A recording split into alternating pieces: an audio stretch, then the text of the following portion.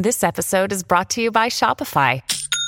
Forget the frustration of picking commerce platforms when you switch your business to Shopify, the global commerce platform that supercharges your selling wherever you sell. With Shopify, you'll harness the same intuitive features, trusted apps, and powerful analytics used by the world's leading brands. Sign up today for your $1 per month trial period at shopify.com/tech, all lowercase. That's shopify.com/tech.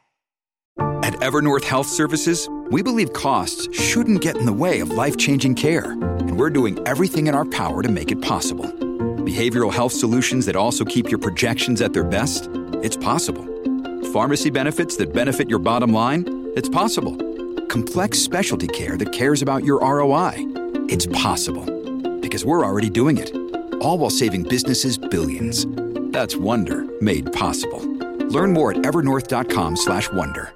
We've been collecting data on the programmatic practices of companies for about 15 years now. So that we do that primarily through our questionnaire, the Ethics Quotient, which is the set of about 210 questions that we ask companies every year to think through the kinds of practices that they have, either because they'd like to be considered for world's most ethical companies or because they're interested in benchmarking their. That was Erica Salmon Byrne, who will talk to us about Ethisphere's The Sphere. Before we get started, I'd like to tell you about a great new podcast on the Compliance Podcast Network. You've heard of the Manning Cast. Well, now the Compliance Podcast Network has the Gallo Cast. Yes, the brothers Gallo, Nick and Gio, talking compliance. It's free form. It's a lot of fun. It's like being with the Gallo brothers at the Thanksgiving dinner table talking about compliance. Check out the Gallo Cast on the Compliance Podcast Network or wherever great podcasts are heard. Before we get started, a word from our sponsor. Another day is here, and you're ready for it. What to wear? Check. Breakfast, lunch, and dinner? Check. Planning for what's next and how to save for it?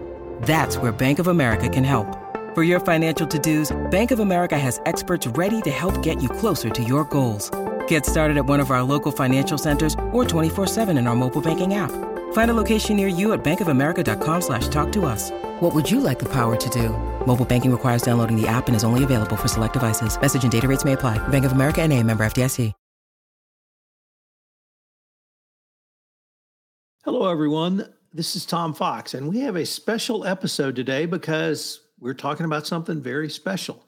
I have back with me one of my favorite people in compliance, Erica Salmon Byrne, and she's going to talk about something called the Sphere, which I believe was announced by Ethisphere on the day of this recording, although this recording may post a day or two later. So Erica, first of all, welcome back, and tell me why you're so excited and your colleagues are so excited about the Sphere.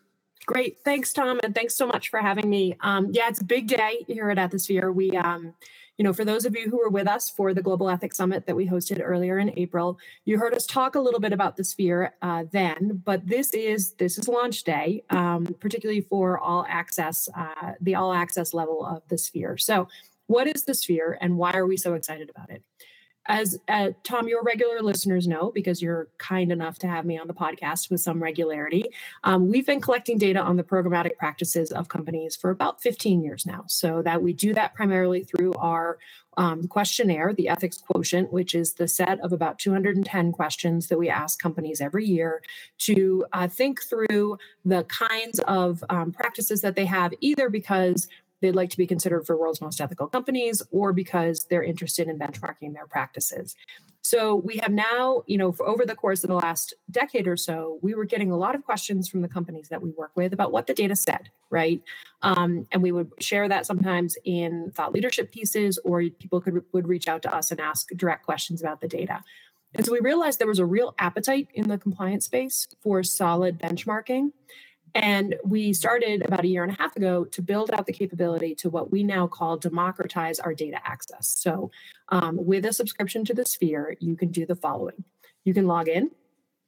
You can select the particular topic that you are interested in getting data on. So let's say, hypothetically speaking, you're a member of the compliance team and your chief compliance officer comes out of the audit committee meeting and says, hey, travel is starting to open up again a little bit and people are starting to think about entertaining again. It's probably time for us to refresh our gifts and entertainment process. Will you go find out what other companies are doing in terms of how they manage disclosures and how they manage approvals and what kind of functionality their tracking tool has? If you have a subscription to the Sphere, you can log in and you can pull those questions, right? And you can get data right at your fingertips in that moment. You can sort that data by industry, you can sort that data by headcount, and you can get a sense of what other companies with strong programs are doing around those critical issues. But we didn't stop there, Tom, and this is the reason why I'm so excited that this is finally out in the world. We added a lot of different cross-references to those data pieces. So you'll not only see the data in the Sphere, you're also going to see cross-references to applicable regulatory guidance. So if the DOJ has spoken on an issue or the SEC has spoken on an issue, we're going to refer you to that specific guidance in the Sphere. You're also going to see our thoughts on the questions, right? I mean, I think, Tom, I was making this joke to you the last time we spoke. I did the math on the number of years that my team at Ethisphere has spent in the ethics and compliance space, and we are older than the United States, if you add us all together. So, we spent the last 6 months really thinking through and pulling out of our heads the why behind the questions, right? Why are we asking the question the way we're asking it? What are we looking for in terms of the good answers? So you have that advice right there. It's called Ethisphere Insights, and it's built right into the Sphere. And then if there's other resources that we think would be helpful on a given issue, we cross-reference those as well. So really opening up the expertise of the team and our data to compliance and ethics professionals, no matter where in the world they're located. You don't have to come through us. You don't have to ask a question. It can be 2 a.m. in the United States and you're in Singapore and you can get your question answered right away. So we're really jazzed to bring this forward.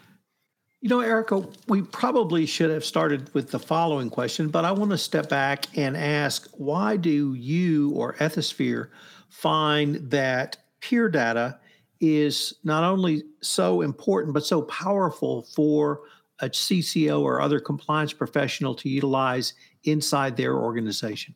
Yeah, Tom, it's a great question, and it's a good clarifying point because we see it as being incredibly powerful for 2 reasons. One, if you're trying to make the case for change, the first question you're going to get asked by your CFO if you're asking for budget, by your business unit leaders if you're asking for them to communicate particular messaging, whatever the case may be, the first question you're going to get asked is, well, what are other people doing? Right? Is anybody else doing this? Or are you asking us to do something that is totally outside of the norm? So that's one piece of it. If you end up in front of the government, you're certainly going to get asked, to the extent to which you wound up comparing what you were doing to peers. There's a lot of comparative practices in that regard.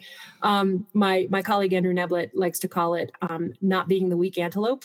So you don't necessarily want to be the one out at the front of the pack that's doing, that's got a practice that is way advanced compared to everybody else, but you certainly don't want to be the weak antelope because you're going to get picked off. So how do you know that you're in the middle of the pack? Well, you do that by benchmarking. And you can do that informally through, peer networks if you've got the right networks and people are connected with you, or you can do that more formally with data. And our experience has been that data persuades business people pretty quickly. And if you walk into a conversation where you're asking for budget and you can show your CFO the median spread of your FTEs in your compliance team, that's one of the ways that you're going to wind up being able to make the case that you need to add somebody to the house. And I know you spoke to these a little bit earlier, but I wanted to reiterate, this is not simply peer data. You've cross-referenced additional resources. You specifically mentioned DOJ, SEC guidelines.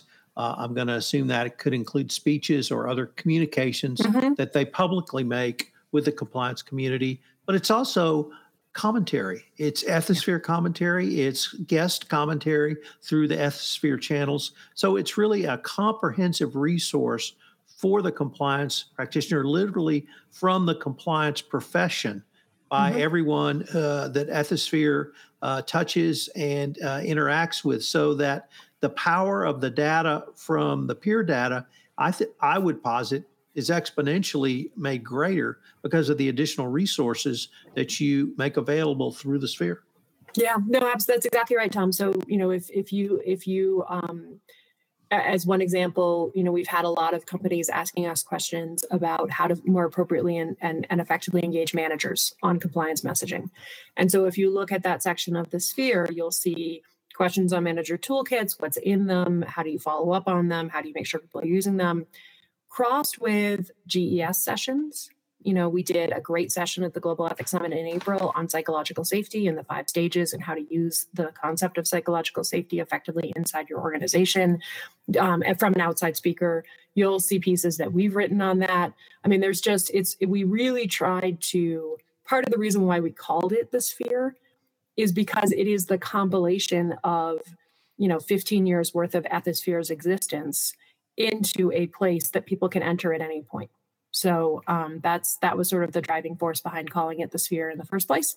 And the idea is basically, whatever question it is that you need, you can start there. Chances are you'll be able to end there. And then if you still need something else, all of our people are still here. So it's an expanded way of being able to access the expertise that we have built and the networks that we have created over the course of the years that we've been in the space. Well, Erica, this is really an exciting development. I can't wait to see not only what it is and what it does, but frankly, where you guys take this, because you never stand still. You're always improving and moving things forward. Before we leave, could I ask where people could go for more information on the Sphere? Mm-hmm.